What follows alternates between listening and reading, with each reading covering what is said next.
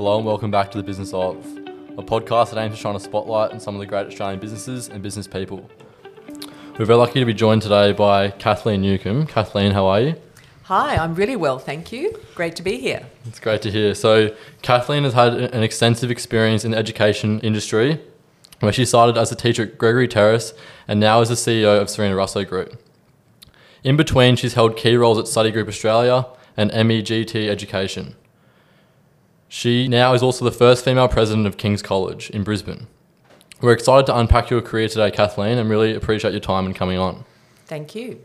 All right, so Kathleen, a question that Will and I like to ask all our guests first up is, what are you doing at 9 a.m. on a Monday?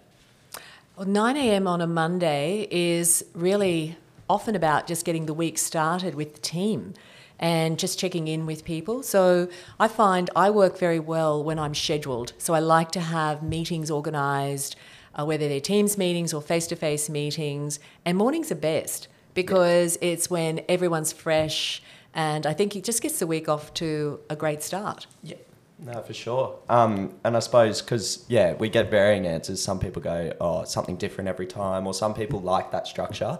Is structure within your workplace something that you guys look for and to maintain across your teams, or is it in this sort of work from home, flexible working environment? Have you sort of had to learn to, let me find the word, be more agile and adapt? Is that, yeah?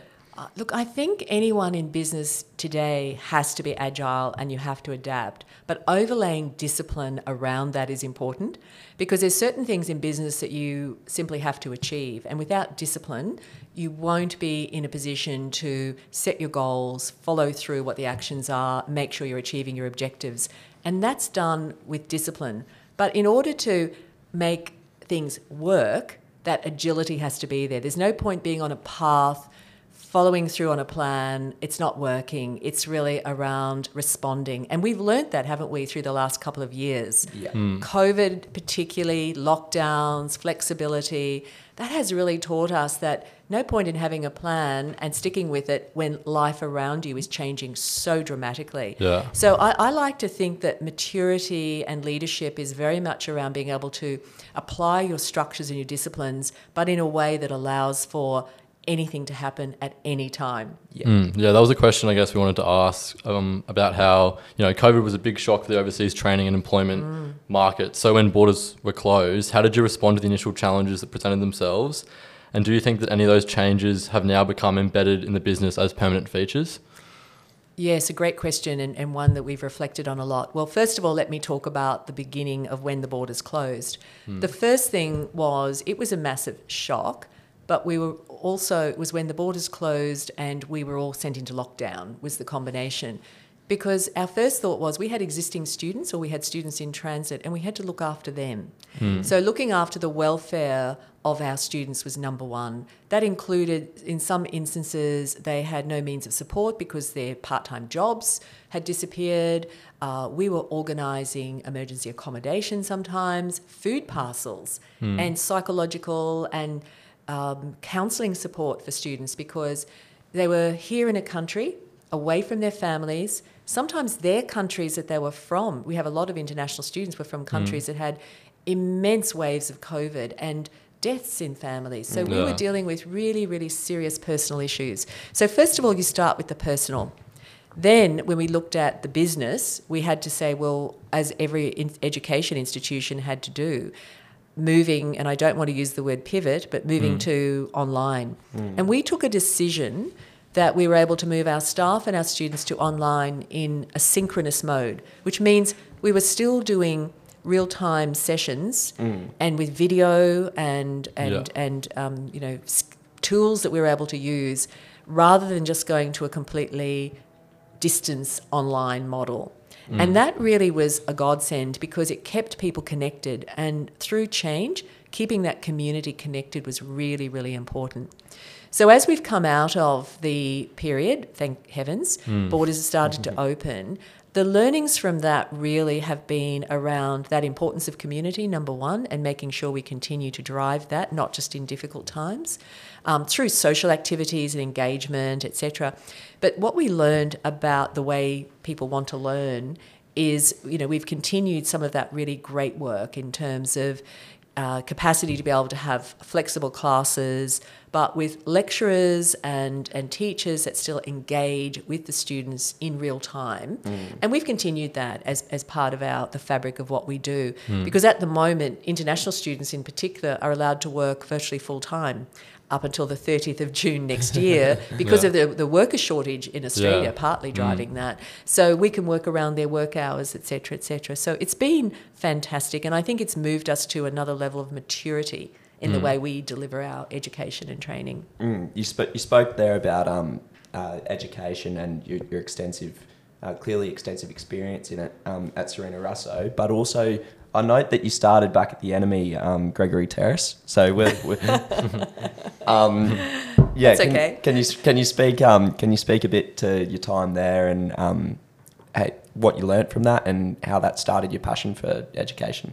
Look, I was blessed to teach at a fabulous school called St Joseph's Gregory Terrace, and I know in the GPS network that could be yeah. The only thing worse is if you played rugby for brothers, and that was the field. So am I allowed to say true. that? You can edit that later.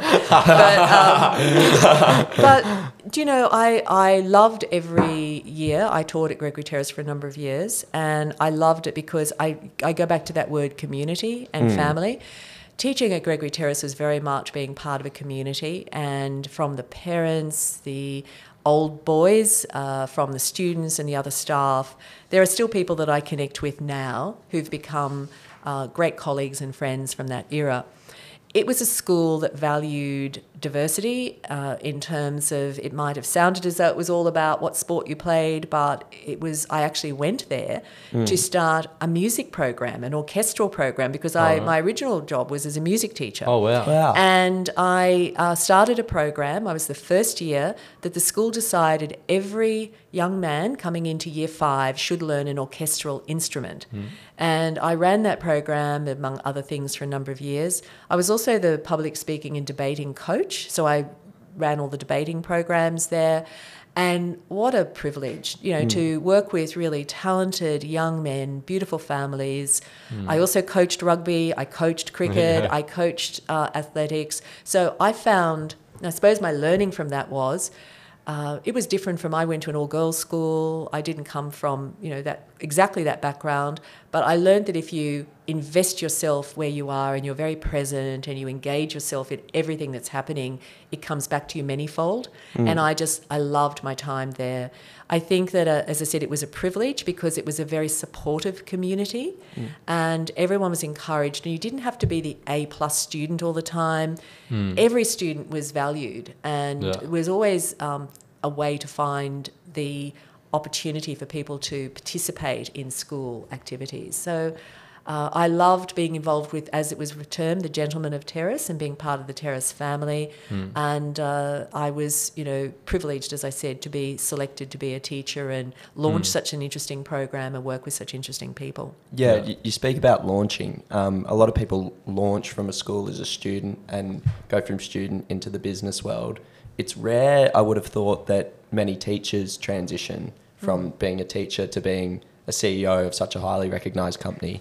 Can you speak to what motivated you to do that, and I suppose, your journey to become where you are now? Well, it's a long journey. It didn't happen overnight, and nothing ever does. But I loved teaching until the day I left teaching. But I was always hungry to do more. So while I was teaching, I did postgraduate studies in business, and it just gave me a little taste of what was outside education. And I also was quietly ambitious, I think is what I would say. And I'd never think that ambition is a dirty word. Ambition is a fabulous word, because people who are ambitious take risks, try harder, work harder. I always want to employ people who are ambitious, because I know if they want my job, they're going to work really hard, and I'm going to look better because of it. So something I've learned over time. So I took a leap of faith. I left teaching without a job to go to. because I was really comfortable teaching. I was doing really well, but I knew that if I wanted to do more and be more, that I needed to take a risk. And so I took a risk, and that was scary because at the time I was, had a big mortgage with my husband, and it wasn't as though we had lots of money to play with, and but my husband supported me, which was fantastic. And I ended up in a job with a wonderful woman called Lorraine Martin, who ran a college, and I actually applied to be an IT teacher at this college. And she met me, and she saw something different in me, and I needed a change. So she saw something different in me, and she put me in a sales role. Wow. So I actually moved from teaching into sales, and very quickly I became the international marketing director for that company, and I ended up traveling the world 4 months of the year, recruiting students into the college. And it was because I took a leap of faith, but she took a leap of faith as well. And it's just something that's really quite extraordinary. So playing it safe is not the way I operate. I operate by putting myself out there and being willing to put my hand up to try things that are different. And, I did that when I said I'll coach rugby. I'd never played rugby, obviously. And those years it was quite unusual. And I went to coaching clinics to learn how to coach rugby. I wanted to get into business, so I studied business, and I thought I'm going to work out a way to do it. But it was a pretty scary step initially, but each time in my career I grew in that role, I was successful in that role, that business was sold to another business. That took me ultimately to work in America. Wow. And I ran a business for the Daily Mail newspaper group, which was owned Study Group at the time, for 5 years in America. And again, it was a big leap of faith. I had a small child. I had a father who was very ill at the time. And the company was sort of not going to ask me, would I take the role? And luckily they did. And they said, Kathleen, we know you've got lots of commitments in Australia, but would you be willing to consider? And I talked it over with my family, and we said, it's too good an opportunity to miss. Let's take a chance. Let's take a risk. And we did. So my career has been very much about risk-taking and trying different things and being open to opportunity. And that's just enabled me to grow and prove myself in what I've done. And over that period of time, what happens is you build a reputation. Yeah. So people know of you, or they see what you do, and therefore it just opens you up to more offers, more opportunity. Yeah. And it's, and I've I think, and I would have to say, I don't think I've ever, other than my first job, applied for a job. Oh, wow. Really? I've always been able to step Yeah. from one thing to another. I can tell you it's certainly a leap of faith deciding to come on this podcast. I was thinking that. I just don't know. I have to find out where this can be used, and just be careful that it can't be used against me in the future. No, not at all. No, that's very interesting what you said as well about the way how taking a leap of faith by only applying, I think, was it for the Gregory Terrace job initially? Was Yes. it? And then from... Well, the second job, Terrace was, yes, I did apply for, and then the job which took me to work with Lorraine Martin, and then, after that, people approached me about work. Yes. Yeah, it's interesting that the flow on from, applying, getting yourself in one community, and then how that community grows, evolves, attaches to another community, and then you've just found a way to continually add value to the next one that you join. Is there a way that you go about realizing, okay, how can I fit in and be part of this and add value? Does it just come? It's a great question. Look, I think that I always have a belief that if you're not adding value, walk away. Yeah. And I did walk away from a 20-year career in Study Group because I felt that I had been there, done that. I had exhausted myself in terms of my capacity to add value. Now, whether or not that was true or not, but that's how I felt at the time. Yeah. So I always look at a business, and my career has been working for public companies, private equity, private owners, different types. And so my view is I look at it through their eyes. I always look at the business not from what can I get out of it, but what do they need me to do to add value to the business. And it changes if it's a private business owner, if it's a private equity, if it's a public company. they all want to be successful. They all want to make margin, profit, whatever you know, and they want to grow their their overall valuation. Yeah. My capacity, I guess, is to look at that and put myself in their shoes. Yeah. Because I think if you look at through your own selfishly and go, well, I just want this out of my career, you're not necessarily adding value. And I just believe what you put out for and you give other people will come back to you manyfold. And that's certainly been my experience. So my capacity, I think, has always been to put myself in the shoes of the shareholders and the customers. Because what do the customers want to get out of this? And staff. And so if you can live your life through the sort of prism of looking the shareholder, the customers, and the staff, and you can understand what their needs are, you'll be successful. Yeah. So were those sort of qualities that you talk about there sort of qualities that Serena Russo saw in you, and how did that come about, getting the CEO of Serena Russo Group? Yes. Well, I had known Serena for a long time, since I had my first job as in the business college world as competitors. So we were competitors. I suppose it was a bit like Churchy and Terrace, or Grammar and etc.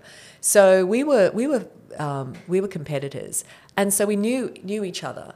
And an opportunity arose where there was just a step change in the Serena Russo Group business, some expansion, some growth, some area of opportunity.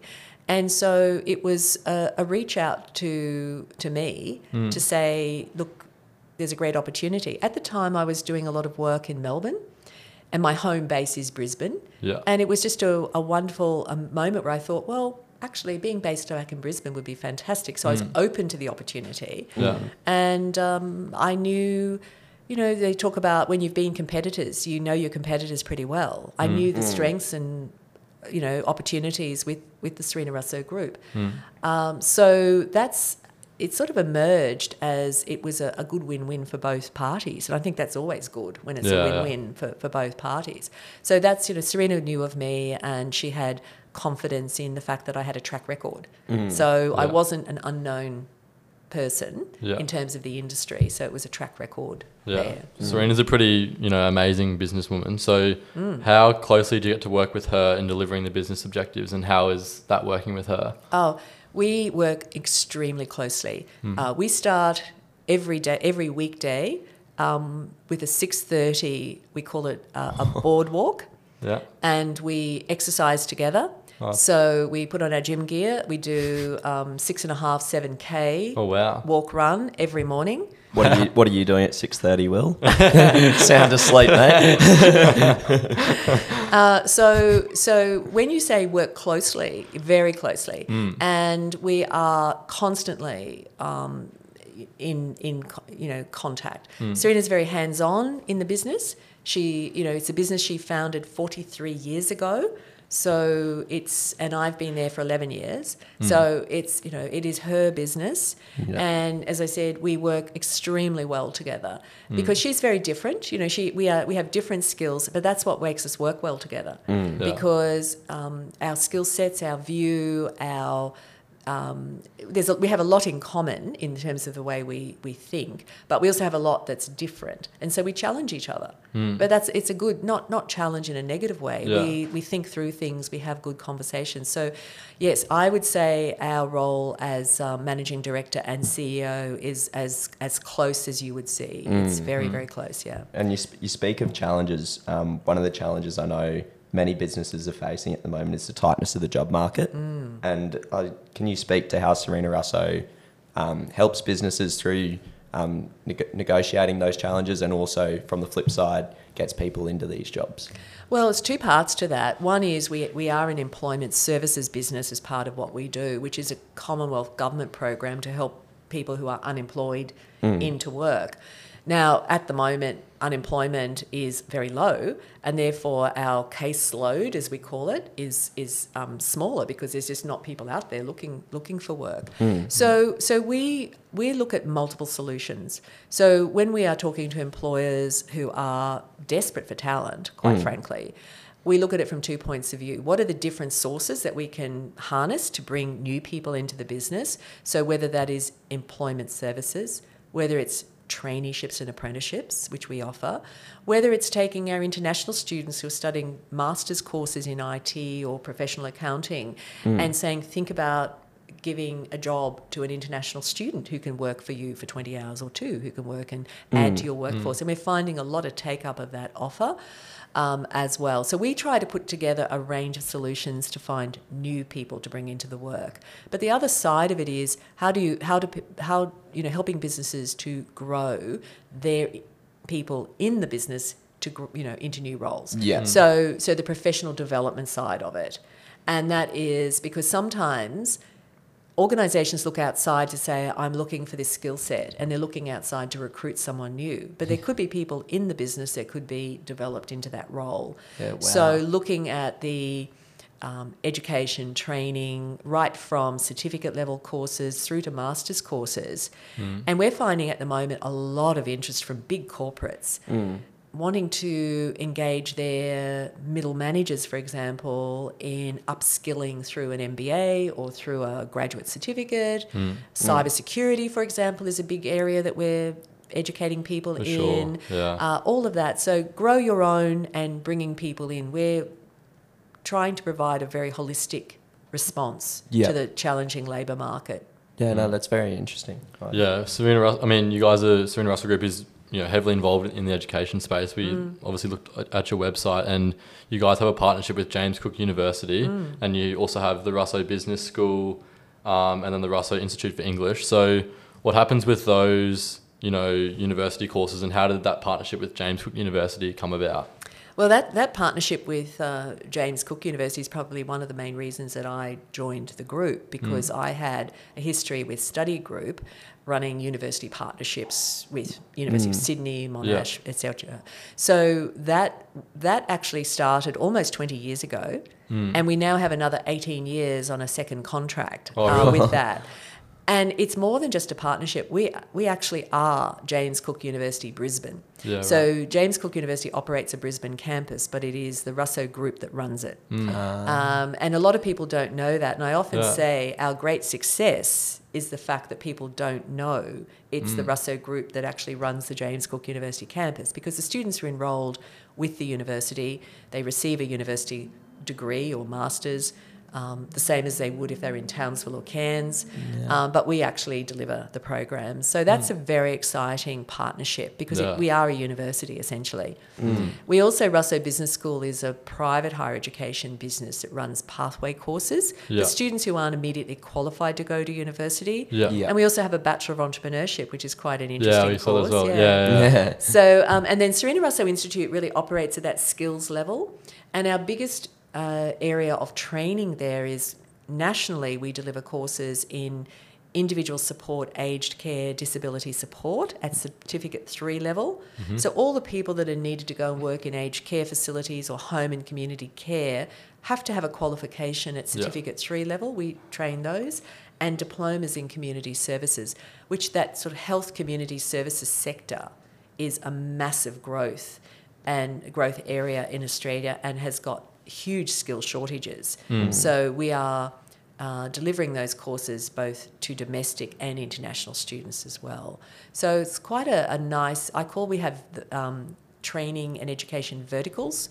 So we teach in the health and community services sector from certificate level through IT, hospitality and tourism management, business, professional accounting, etc. So we've got a lovely suite of courses that we teach basically from certificate level through to master's courses. Yeah, wow. Sorry, Will, I'll take over here. Education is not a straight line for anyone. Is probably the biggest thing that I've learned in both my own experiences in it and also seeing my friends go through it. What would you say are the best characteristics of people who succeed in education programs and then come out the other side ready to enter the workforce? Look, I'm so glad you mentioned that it's not a straight line, because I think that there's a lot of pressure for school leavers to think that they need to know what course they should enrol in, and they see it as it's the most important thing, getting that ATAR, or as it is now, and getting into the right course because that's going to get me the right job. I think we've all learned that that necessarily isn't the case. And what is fabulous about education now is that you can move into it and you can move through different levels or different approaches. You can take time out.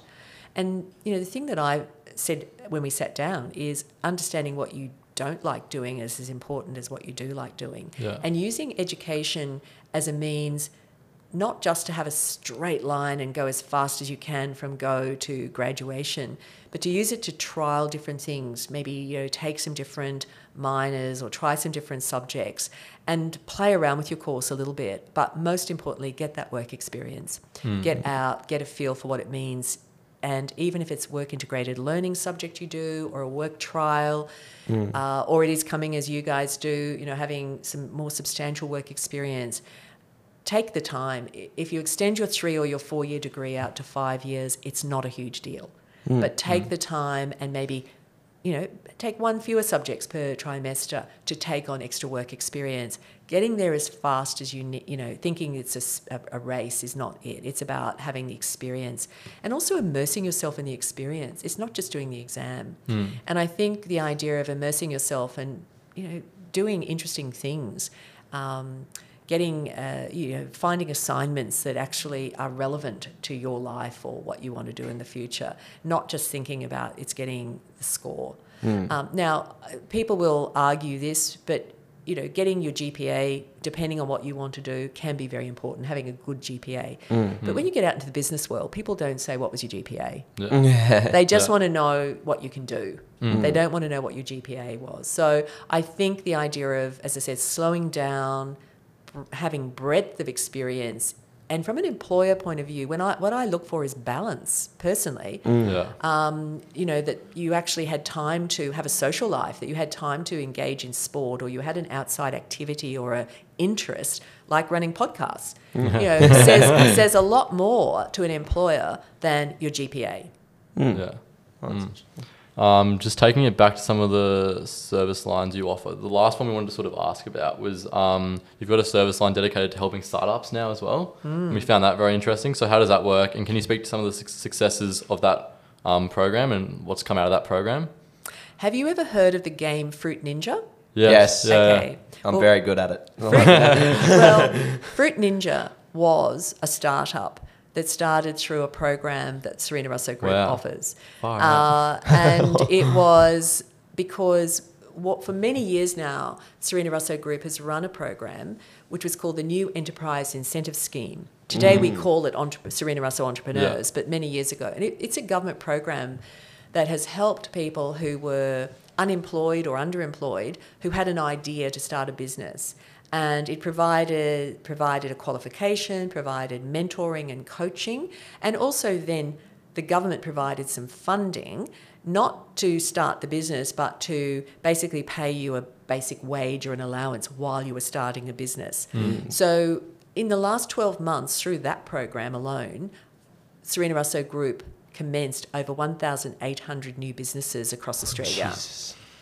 And supported it. It is crazy. But it all comes from the fact that Serena, as a 43 years ago, started a business as an entrepreneur. And so we in the organisation have this passion for business startups. We run, as I said, we have a Bachelor of Entrepreneurship that people can engage in. We have smaller short courses, which are just if you want to think about starting a business, what do you need to consider even before you take the leap. So the whole area is really in our DNA. And in fact, anyone who's involved in these programs, Serena herself does a masterclass once a month. And we do it on Teams, on Zoom. And anyone who's in our ecosystem that's involved in this business startups area gets to have this great session, this masterclass with Serena. And she listens to their business ideas as well. Yep. Because I don't know whether you know, but many years ago she was on the Shark Tank, I think it was called. Oh, really? One of those where. But she doesn't quite. It's not that sort of event. But the masterclass is to motivate and support people, because particularly during COVID, the whole area just blossomed. People suddenly were sitting at home thinking about, well, what business idea could I commercialise? Because I'm sitting here at home for months. What can I do? So we thought that it would actually decrease the number of businesses that we were working with, but in fact it increased in that period. So it's a very exciting area, and we just love to hear the pitches. Where people come in with a pitch and say, here's what I'm thinking. And we workshop them and we help them to see, is this something you could commercialise, and what would be involved in commercialising this? It's very exciting. And so useful. Yeah. I suppose, you speak about the whole entrepreneurial energy. Is that something that Serena still brings to the? Obviously, she'd bring it to the table with her with your clients, but also does she bring that to the table very much with the way she runs the business today? Like, I suppose as people transition into the latter stages of their business careers, they some people might start thinking about retirement and taking less risk. Has that appetite for risk still remained with her, and that appetite to strive for something more? I don't think it disappears. And you can see it not only in people like Serena, but you look at the serial entrepreneurs around the world. They'll keep reinventing themselves. They'll keep looking challenging. And sometimes entrepreneurship comes from a challenge. It'll come from the fact that there's a challenge in the business, like COVID or, changing government contracts or whatever it is. It's about the burning platform that's often talked about in business. And the way some people respond is a management response. Some people respond with an entrepreneurial response. and I think people like Serena, her natural DNA is to say, how could we do it differently, or could we start something different? I'll give you an example. A couple of years ago, we were looking at our costs, as every business does, looks at your costs, and we're going, gosh, we're spending a fortune on cleaning. Like, our cleaning contracts across 100 offices was massive. Yeah, wow. And Serena said, well, why don't we start our own cleaning business? And so we actually launched a business called White House Cleaning. Oh, wow. And we started our own cleaning business because rather than paying someone else to manage all of our cleaning, we decided we would bring it and set up our own business. And we actually then went out and got separate contracts with certain companies to do their cleaning. Yeah, so out of a cost review came a new business venture. Wow. So that's sort of way, and that can be entrepreneurs or intrapreneurs is the way I describe it. So all of us in businesses, we may not be using our own cash or capital, but we can be an intrapreneur in the business by seeing different ways to do things or create new lines of business or new courses, etc. So it's up to everyone in the business to have that mindset. And that's certainly part of our organisation's approach to all issues. Yeah. It's a great insight. Yeah, definitely. Taking away from Cinerusso for a bit. So you're the first ever female president of King's College. And for people who don't know, they've just transitioned from being an all-boys college to a co-ed college. So how do you see your role as president of the King's College Council in supporting the growth of King's and that transition to co-ed college living? Well, this year, King's celebrated 110 years. So that's an extraordinary history and an amazing legacy. So as the president, recently, I've become president this year. I was part of the council that made the decision to move to co-residency. And it was part of what I think is just a natural transition for an organisation to say, what do we need to do to be relevant for current and sort of future young people. And the idea that life in sort of single residency was great, but we could be so much more, and we could share the incredible value that King's provides with a wider audience. So that was very much part of it. We moved to co-residency, and COVID hit, and in fact that was almost a blessing. I hate to say that, but it was, because the university program shut down. Our community was eventually, sort of pulled together and had to be very close, because they were living in residence and isolated, I guess, which was interesting. But look, my role is very much, I keep saying, I think I will be successful when, at the end of my presidency, if we don't talk about co-residency or co-ed residency. It becomes normal. And that it's just part of the normal fabric of what we do. And I think that I took on the role of president because I'm very privileged to be associated with King's. I feel that the work that King's does for young people and building young leaders in the community is incredible. And I wanted to support that, but I wanted to bring it into a new era. And I think that was key. And there's a saying, you can't be what you can't see. And so for young women of King's, seeing and having visibility of female leadership was really important. So that was one of my other drivers, is to make sure that I can be as appropriately a role model, if one refers, to if you can be a role model, so that I can support their futures alongside the young men of King's. Yeah, so I suppose the final question we like to ask our guests, Kathleen, is what piece of advice would you give to a 20-year-old version of yourself? Well, that's a long time ago.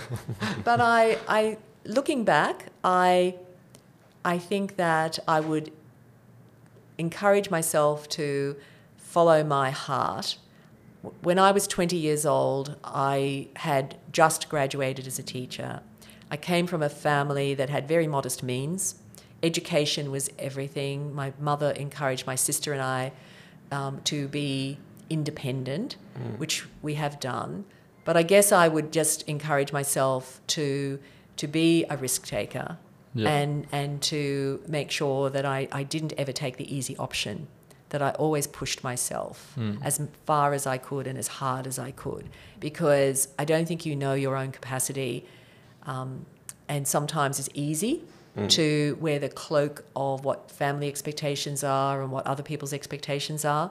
And I would encourage myself to be less worried about what other people thought of me and more focused on what I thought of me. Yeah, well, that's great advice and a great message to finish on. Thank you very much for your time, Kathleen. We really appreciate it. Good luck with the rest of your career and with Serena Russo.